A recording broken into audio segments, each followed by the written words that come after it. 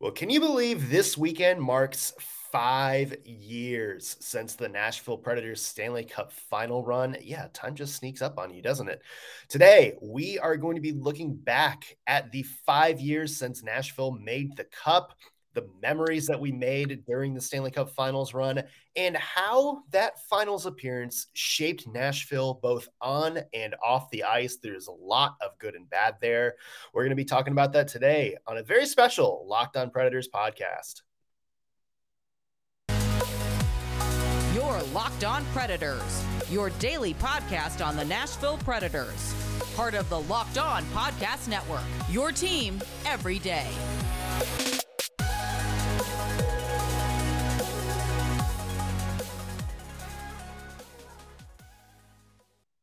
Thank you for making Locked On Predators your first listen of the day every single day. I'm Nick Morgan. I'm a writer and editor at ontheforecheck.com. I normally have a partner in crime, Ann Kimmel, but she is still on vacation. So instead, we have reached out to the man, the myth, maybe the legend, Alex Doherty from A to Z Sports. Alex, how are you doing, my man?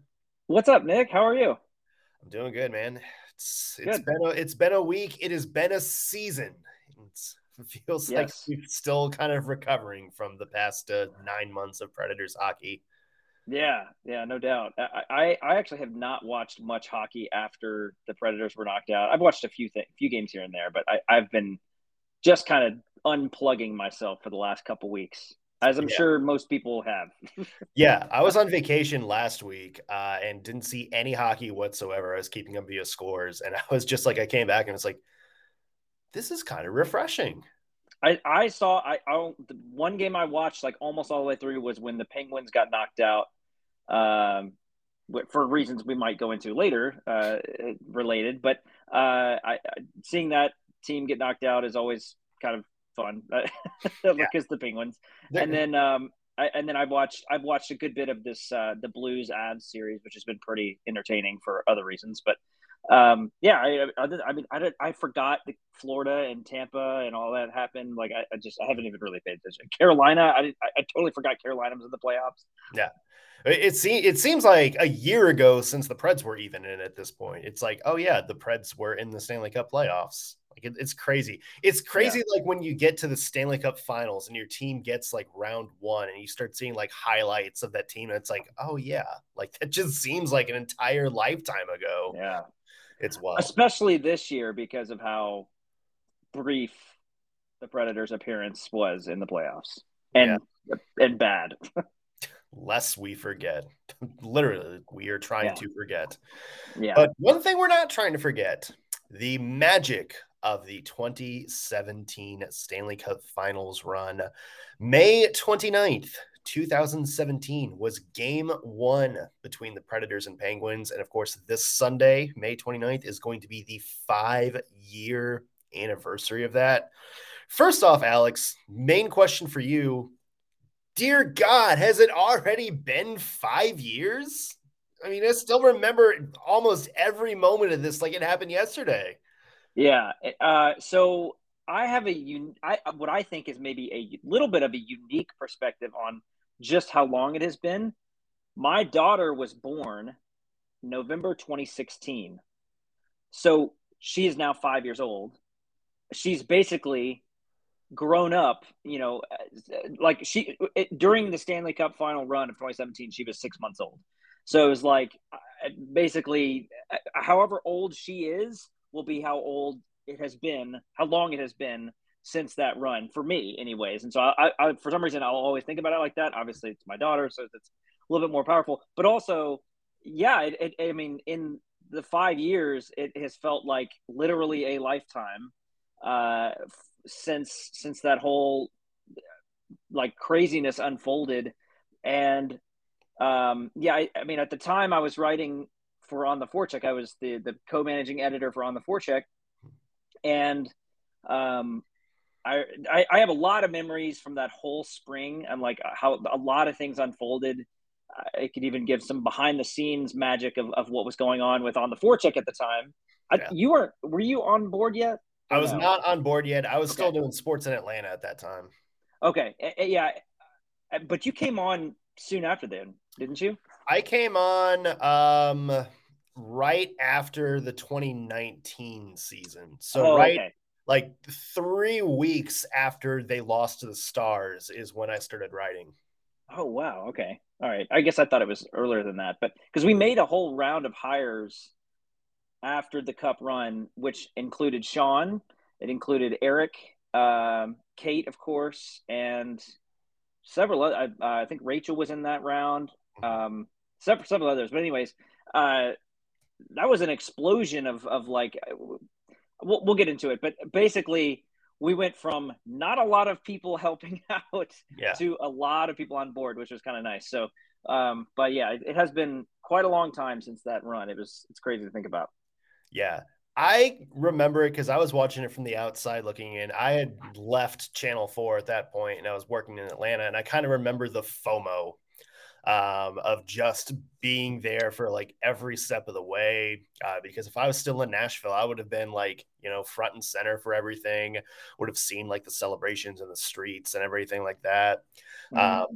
And I had serious FOMO because I was watching, the first 2 games of the Stanley Cup Finals on the road down in Georgia. And, I saw, the parties on Lower Broadway, like the watch parties and stuff like that.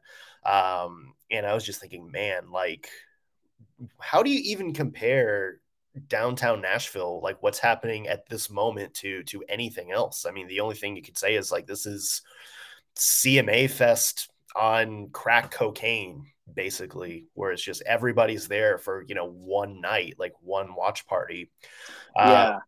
And I did get to go back by chance. One of my buddies was getting married in Nashville the night of Game 3. Mm. And as soon as he figured that out, he was like, of course, like planning this wedding for like 2 years. And it just happens to be in Nashville the night of Game 3 of the playoffs. Yeah. And eventually it was at like a country club, and eventually, like after the ceremony, after first dance and stuff like that, he's just like, I can't, we got to turn the TVs on. So, Yeah. the DJ is going on and stuff, but even the bride, we're all like lined up like around the bar they have watching the Game 3 go down. And it was just like, man, this is crazy. Like I was in Nashville, for the 99 2000 Tennessee Titans thing. Mm-hmm. But I was probably a little bit too young to kind of appreciate that. But this was like, kind of my first taste of being front and center in a city as they're chasing a cup. And it was wild. Yeah, it was. So that Game 3 was on a Saturday. As you mentioned, you were at a wedding, which I'm sure was on a Saturday. But that was a Saturday, and so it worked out where, I want to say that was CMA Fest too, right? Like that was also the CMA Fest weekend, or if I'm remembering that correctly, I think it was. It was either that weekend or the next weekend. I can't remember. Yeah, exactly. Maybe that's what it was. But I have memories of CMA prior to 2017. I have memories of CMA Fest being a pretty big deal. I mean, like pretty crowded downtown. Like you kind of avoided the downtown area if you were going to be trying to get anywhere. But that Game 3 and the Colt Cup final, the 3 games that were played in Nashville, blew everything away. I mean, totally different. I mean, not only were streets blocked off, but like you couldn't even really walk anywhere. Like you were squeezing through people. Yeah. It wasn't just like a casual stroll. Even like Titans games where they've broadcasted the games down, like the AFC Championship game against the Chiefs a few years ago, they broadcasted that game downtown. There, you could walk pretty easily from one side of the street to the other. Yeah. The Cup final, wall to wall people, all wearing gold and some yellow for the Pittsburgh fans that were there.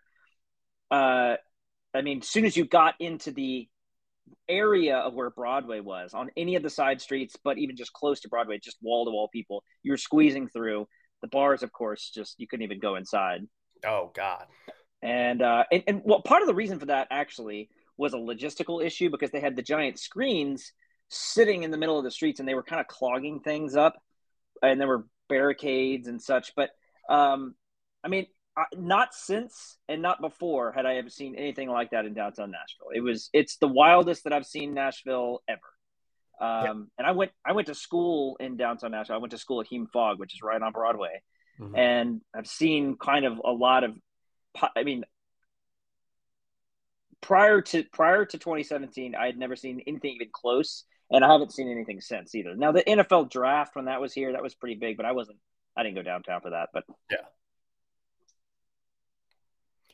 yeah, I mean, it's, and I kind of remember walking around, either it was, the day after game 3, the day before game 4. And it was just Preds everywhere. Like a random person walking down the street had one of those, PK Subban, sort of jerseys on, or somebody just have like a casual like Preds polo shirt, if they're walking out of work. There's posters, there's banners in every corner, like even some of the law offices or print offices, like every single building you passed had some sort of Preds thing on it. And that was such a sight to see, because it wasn't just the Preds in the finals. It was kind of a celebration of how far the team had come. Because it really did feel like, obviously in retrospect, it sucks that we lost the Stanley Cup Finals. It sucks that we couldn't win the cup. It sucks that we got knocked out short of our goal.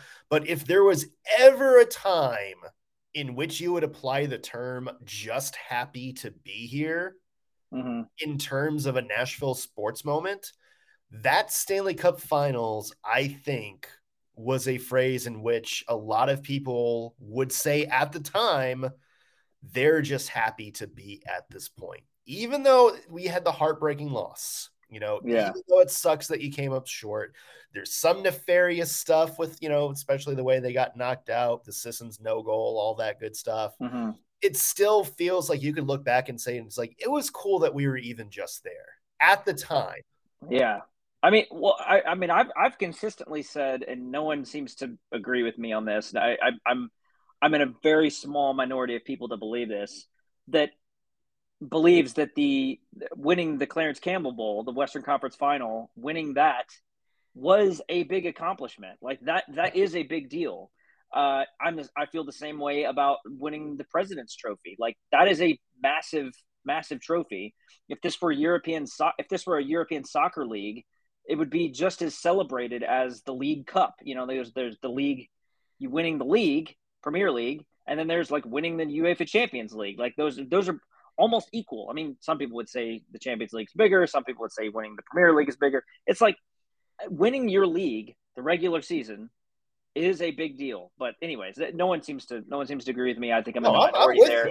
I'm with you on that. Yeah, I think that people who really consider what sports should be would agree with that, because like that is an impressive accomplishment. But even just the Western Conference Final, beating the Ducks in 6 games, I mean, that's a big deal.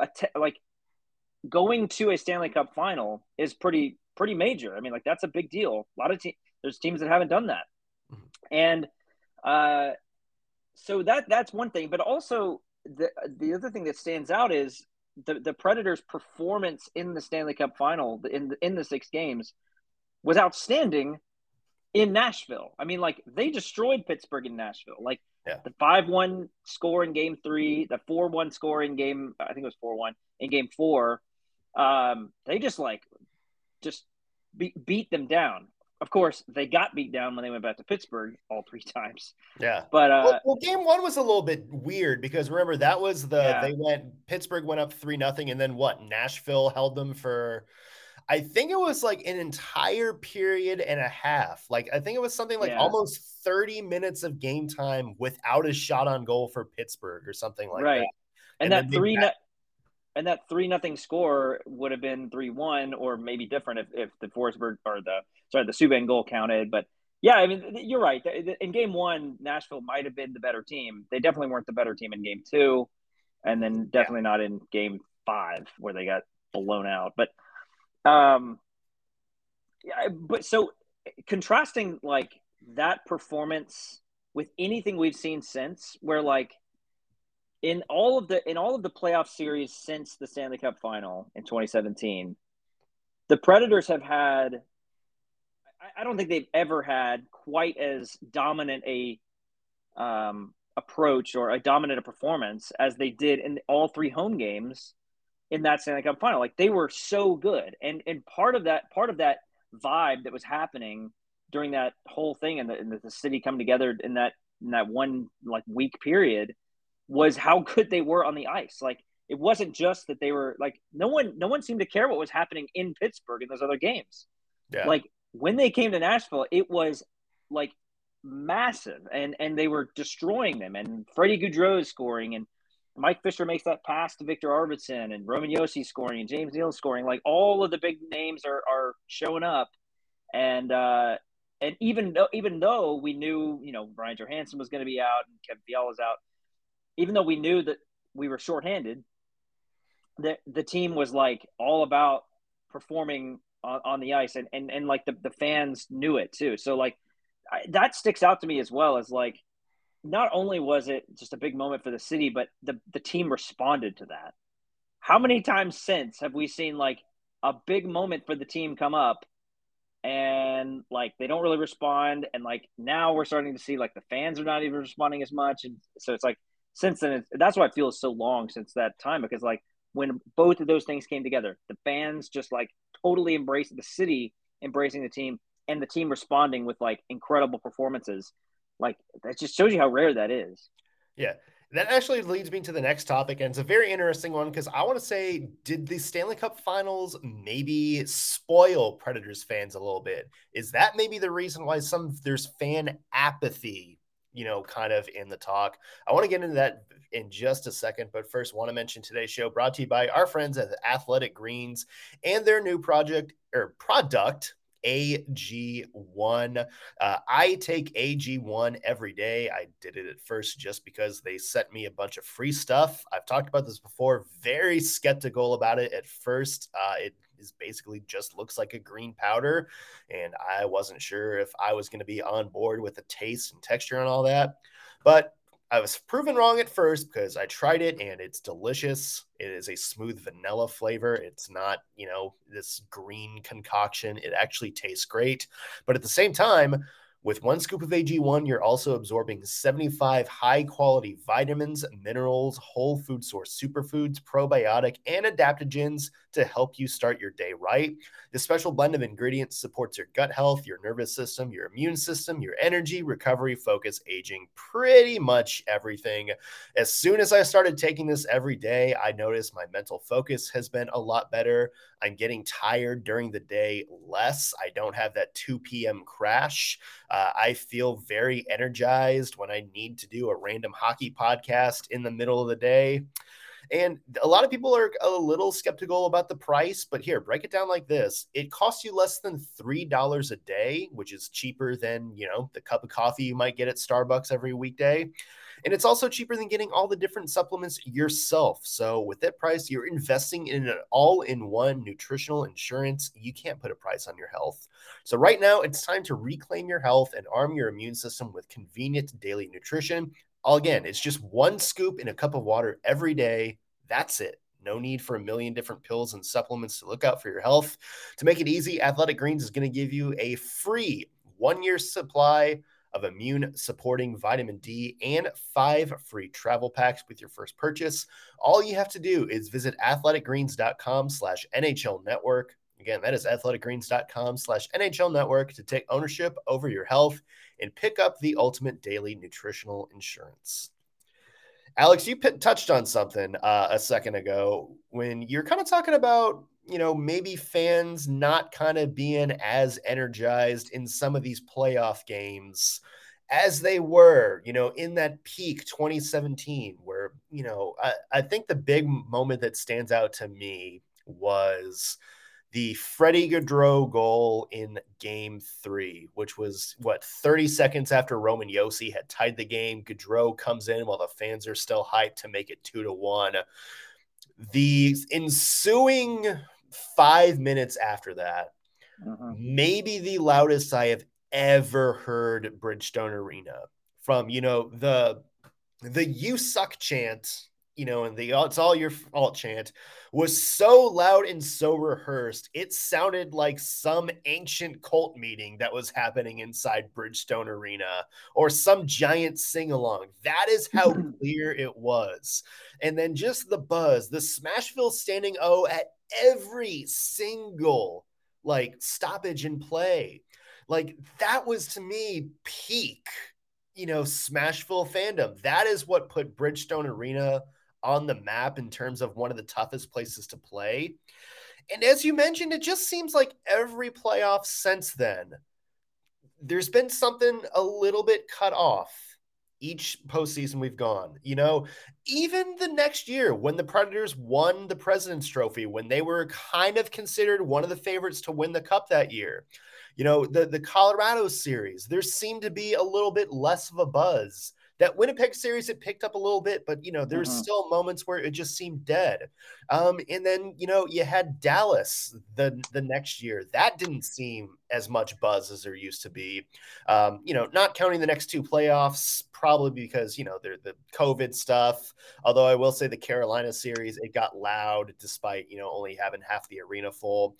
But this series, especially against Colorado, it just seemed like it was so deflating. And I don't know if it was kind of the circumstances going in to the playoff series, and having to survive that game one, where fans just didn't think they had a chance. But there was a lot of empty seats. Bridgestone was quiet for big chunks of time, even though in moments where it looked like the Preds had some momentum going. It just seems different. It seems like it's kind of gone down every time since the Stanley Cup Finals. So my question to you is, do you think that is sort of the expectation? The Stanley Cup Finals has been the expectation, and everything now just seems kind of blasé? Or is this, maybe some of the fandom starting to lose interest? I do think that the only way you will see the crowd return to that level from 2017 is if they go to the Stanley Cup final again. Maybe if they reach like the Western Conference final, that would be enough. But I think that they reached a peak there. Things reached a peak there that are going to be very hard to return to naturally. So I think there's kind of two things that have happened simultaneously over the last 5 years. One is a sort of transformation of the fan base from a diehard hockey market that really, for years, it was really only hockey fans that attended Predators games. Like, casual sports fans really weren't into it. They just weren't. Like, they would go for the atmosphere, the cool, the intrigue of it, but it really wasn't about like hockey. There was a huge core of real hockey fans that were there, and they loved it. That was those core of hockey fans were who were getting really, really loud for that Stanley Cup final and all throughout that run. But you've had this transformation of the fan base from that, in where you've drawn on all of these sort of casual fans into Predators fans. Not to say that they're not fans, but they kind of have transformed. They've siphoned off some people who were just only football guys, or siphoned off some people who were more into just like baseball or soccer maybe, and like, hey, go check out this hockey team. Or basketball fans. That's probably a better example. That just like, here, go watch basketball on ice. It's really, really fun, and the Predators are really good. So like, there's been this transformation of the fan base from a really hockey focused diehard group to a blending of those people and casual sports fans. And those casual sports fans that like still want to go to games and maybe even buy season tickets, when the team doesn't perform as well, they just don't get into it as much. Like, it's they came over. I hesitate to call them front runners. I think it's more just they are kind of borrowed. They're kind of sharing the experience for now. They haven't bought into it quite as much. Mm-hmm. So that's happened. And then the other thing that I think has happened is there is a for many years there was an organic, natural fan grassroots movement to try to generate energy in that building. Now it is almost all structured and manufactured by the team. Yeah. And I'm talking about from the music that they play, from the who's going to be the flag, the who's going to be the towel waver this time, who's going to be the anthem singer, who's going to be the hype man or whatever, who's going to be on the stage, like all that stuff is interesting and cool, but it is very much just governed by the team. It is not governed by the fans. And in addition to like all the videos and stuff, the game ops going on in the middle of the game, that stuff has become much more structured and manufactured by the team and less by the fans. So when you have those two things kind of happening at once, I think that has led to the change in atmosphere. And then you could also throw in the other stuff, all of the logistical things, prices going up, the COVID pandemic, possible economic recession going on, like people not as interested in spending the money to go downtown. I mean, it's expensive to go to a game. Parking being crazy downtown, that kind of stuff. So traffic, there's a lot of things, other things contributing to it, but I really think those first two are the main things. The transformation of the fan base that's blending all these like casual sports fans in, and then also the hype and the energy is more manufactured, less natural than it used to be. And it's interesting because you hear a lot of, older fans, on Twitter kind of talk about how they feel like management kind of shifted their focus from them to maybe the more casual fans, maybe kind of catering to a national audience. One example I can kind of think of is, remember the Pedal Tavern? Yeah. The whole Pedal Tavern thing a couple of years ago. That's a very small thing that obviously didn't work out. But, that was a case of, hey, Nashville's known for their pedal taverns. Maybe this is a way to, hey, here's a Nashville experience if you come. Whereas I'm sure if you talk to like a lot of people who were born and raised in Nashville and who'd kind of been Preds fans since the very beginning, they're like, this is dumb. We hate this. But there's kind of moments like that. And, the Dierks Bentley song for the power play, which I didn't think was that bad. Right. I like DMX better, but I didn't think it was that bad. But it's just like stuff like that kind of ties into the manufactured kind of thing. It's like, let's try to make this a Nashville experience, as opposed to kind of being like, let's go with the vibe of our fan base. Yeah. I think that the peak of one memory that stands out to me a lot from 2017. So in Game 6 against the Ducks, they're up. Colton Sisson scores the goal to go up 4-3, I think it was, and then shortly thereafter, I think is when Austin Watson scored, maybe, and made it 5-3. I think there was the Philip Forsberg, like full length of the ice, just kind of Hail Mary. That happened first. You're right. So like that was so right before the Philip Forsberg empty netter, they played Shout. Yeah. A fan favorite. And there's actually a video on YouTube of a fan in the arena who recorded this whole thing. And this is I think the peak of like natural organic energy in the building, generating some sort of hype. Because what happens is like the entire arena, I will never forget how the entire arena was singing this song and going nuts because they were up 4-3. They was like 3 minutes left or something. And then like, of course, after this, I mean, the whole shout like choreography thing is a pretty long. I mean, it's like 3 or 4 minutes of like doing that and everyone doing the shout stuff and people are just going crazy. I will never forget it. It was so loud and like, it was just like a really fun atmosphere. And then like right after that is when Forsberg scores the empty netter and it gets even louder. And so like, that's like, to me, that was the peak of sort of this like organic thing happening, even though, the arena was playing the song. It was more about like everyone just sort of joining in on this. Mm-hmm. And then like, if you think about that as the peak, and then to me, the bottom level is the insistence that they continue to keep playing that one song, that Glorious song. You just hear it every time. It's It's not fresh anymore. It's not part of the fan base anymore. Most people don't even know what it is, and it just keeps playing at the beginning of every third period. And they need to let it die, but they continue to let it. They keep reviving it. So I don't know. When I think about like the kind of difference in the fan base, those are two moments I think about. It's like the peak and the valley. Yeah.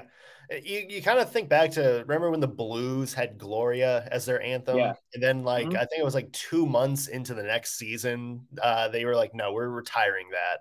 I think that was probably an example of, you know what, this is like a very in the moment thing, but we don't want to make this a thing. Exactly. The Blues did it right. Like yeah, they retired. Boy, Bring it and that's a scary sentence to say, isn't it? The Blues did it right. Put it in the closet and then like bust it out for like one random playoff game sometime in the future to like actually generate some.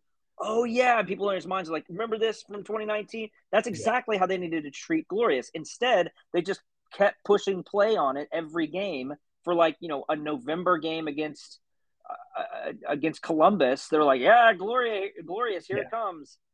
They need to treat it like they do Run This Town, where they break it out just for the postseason. Like, that's going to be it's postseason when you hear this.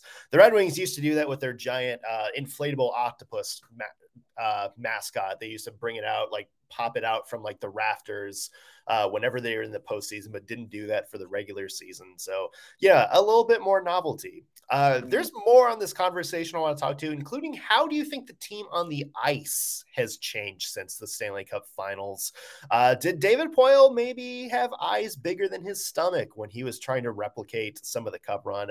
But first, I want to take a moment to mention today's show brought to you by our friends at Bet Online. Our partners at Bet Online continue to be the number one source for all of your betting needs and sports info. You can find all the latest odds, news, and sports developments, including this year's basketball playoffs, MLB scores, fights, next season's NFL futures, and of course, everything you need to know about the Stanley Cup Finals. That includes all the wagering information from live betting, esports, prop bets, more. So head to the website today or use your mobile device to learn more about the trends in action.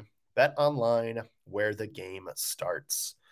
Alex, an interesting debate that's come up has been about how the team on the ice has changed since that Stanley Cup Finals run. Because, we talk about the team identity, that has been a buzzword a lot, especially this season as it's kind of come back. Do you think, in a kind of an attempt to keep the Predators on that pantheon of top NHL contenders, that they kind of went away from what the core of their team really was? Well, actually, I think it's kind of the opposite. I think they tried too hard to return to what they thought worked. So was it this year or like the years right after the Cup? The years right after the Cup, yeah. Okay. So yeah, what I was going to say was, so one thing that I remember as being kind of odd immediately after the Cup run about the way David Poile reloaded, so to speak. First of all, he makes a trade for Alexei Emelin, an older defenseman, veteran older defenseman. He signs Nick Bonino. I want to say Mike Fisher signed that offseason as well, like a 1-year deal. This is prior to him. Fisher when he retired. He retired and then came back. I think like February when it became clear the Predators might have a shot at a Cup again. Yeah. So yeah, he retired. They signed. Remember they signed Scott Hartnell to like a 1-year deal. God, I forgot about Scott Hartnell. Yeah. So they make these signings that are like older dudes, and I think David Poile was thinking at the time, like, we've already got our core. We just need some veteran dudes to add to the mix. But what it ended up doing was making them older and slower. And even though that year they turned it into a President's Trophy winning team, they were very good that year. But it wasn't because of Scott Hartnell and Mike Fisher being there for 2 months and Alexei Emelin. Like, it wasn't those signings. It was because of the core. But then that was also the offseason that they finally signed Johansson and Arvidsson to deals. Mm-hmm. So what I think happened was, like, Poile somewhere along the way kind of lost what what really worked. And I think that what worked was younger players hungry for contracts that are trying to prove themselves, ready to step into roles that make sense for them, that are like a skilled playmaking forward playing with other playmakers and other scorers, and then like big physical guys playing with other big physical guys, and having a line that has some makes some sense.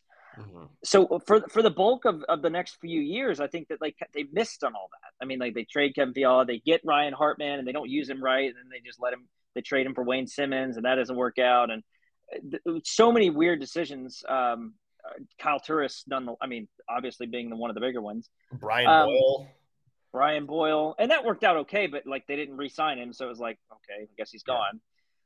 Maybe one of the better trades they made has been Mark Borowiecki. Or actually, that wasn't a trade. That was or was that a trade? Yeah, that was a signing. Yeah, okay.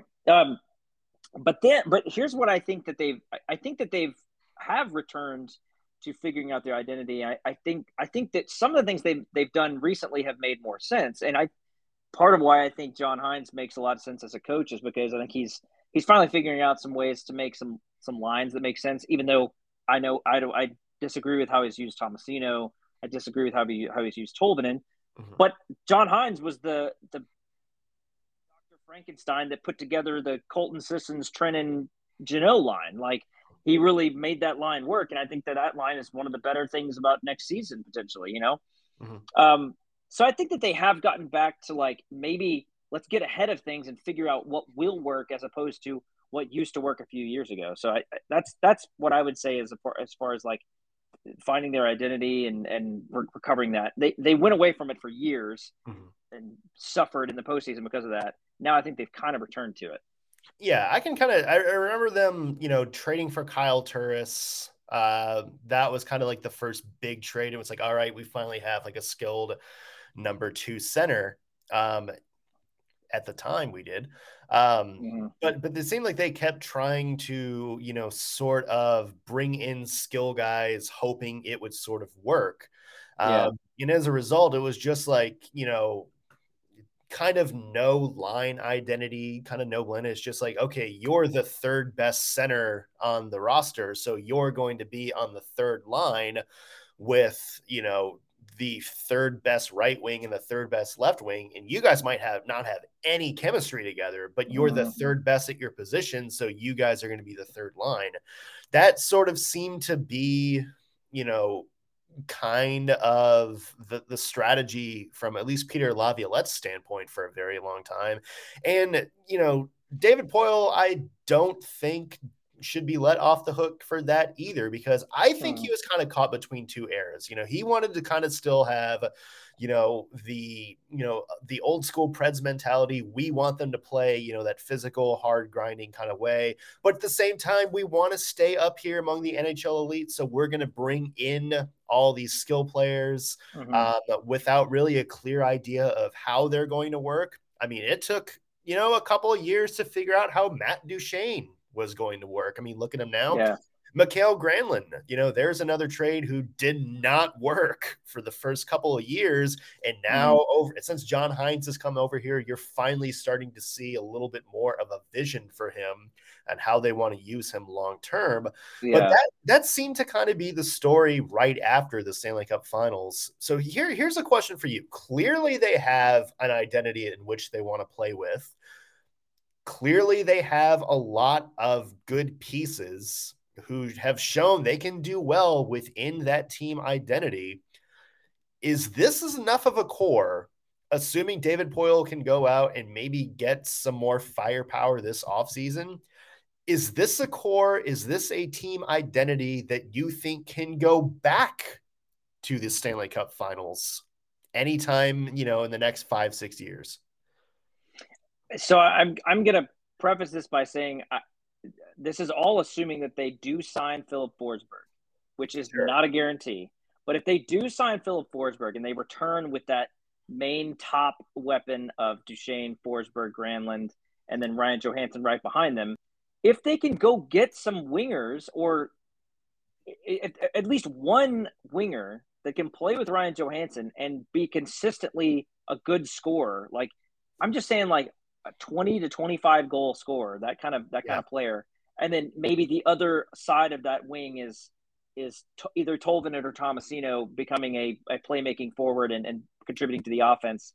Then you've got 3 consistent lines. You've got a really good top line, a very good secondary scoring line, and then a very physical third line. Now, your fourth line, I don't know who's on that line right now.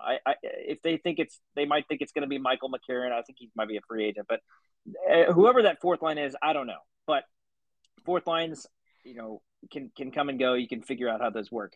But if you have 3 solid lines like that, yeah, I think they can make it back, and they've got excellent defensive coverage as well with Roman Josi and Mattias Ekholm back. Dante Fabro and Alex Carrier may be good enough to keep going, but at the very least, they've got 2 top really good defensemen, and then a very good goaltender. But they have got to make the right choice in terms of who it is. Mm-hmm. If they go get like a JT Miller who's older, I don't think that's the right move. They need to go spend some money and get a very good young winger, like someone who has some skill. Maybe it's an offer sheet. Maybe they go offer sheet somebody. Oh, yeah, let's do it. Yeah, I mean, like, they've got to take a risk and go get a 22-year-old, and I don't know how many of these are out there, a 22-year-old who's got a ceiling of like 80, 90 points in a season, not a floor of like, well, he's always going to have 20 goals. Like, go get a guy that, like, if he explodes, he could be like a 100-point guy, They need to find that, because that's what you're going to need to, in order, if they're not going to suck for a number of years and get top draft picks, the only way to do it is to go like sneak in the middle of the night and steal one of these really good young players from a team that is desperate. Like an Islanders team. Like, I don't know when Barzal's contract coming. I don't know when. Maybe he's already signed. I think he's got a while, I think, left. So like someone like that, like a really good young player on a team like is stuck in the cap. Detroit, maybe. Like, I don't know what their cap situation looks like, but they've got a lot of really young guys. I'm sure you could find someone on like the Rangers. They've got probably tons of cap problems coming up, I'm sure. Yeah. Vegas. There you go. Vegas, exactly. But a perfect example. A team that needs to shed some cap in order to keep a team around. Go find a really young player there and take them away. I think that's the only way. But you asked about the core. I do think that a good amount of the core is good enough to get them to the Cup final. I think the way Duchesne played, Forsberg, Josi, Granlund, and Johansson played for the most of this year for sure. And then with the goaltender and Saros. So I really do think so. They got to make the right decisions this summer. Yeah. That's going to be the $1 million question, isn't it? Are they going to make the right decisions? Are those decisions going to pay off? It's a big discussion and a lot of what ifs. Alex, thank you so much for joining us today. For our listeners, please let them know where they can find you. Yeah, so you can find me on Twitter at AlexDarty1, as you can see right down there. But also on the Preds podcast every Sunday. Check it out on the A to Z Sports Podcast Network. Me and Sean Smith do that every week. We talk about this kind of stuff as well. So check us out every week, even throughout the summer. So we'll be audio only podcasts on iTunes, Spotify, all that stuff. A to Z Podcast Network, A to Z Sports Podcast Network. Gotcha. I'm Nick Morgan. You can find me at ontheforecheck.com. If you're following us on Twitter, be sure to follow the show at LO_Predators. And if you're watching this on YouTube, be sure to like the video, subscribe, and leave a comment. Helps us get this video out to more Preds fans like yourself. That's going to do it for today's Locked on Predators podcast. Thank you for making us your first listen of the day. No show on Monday because it's Memorial Day. Go out and celebrate instead. But we will be back next week with player grades, draft profiles, and more Central Division crossovers. So we'll see you then, everybody. Cheers.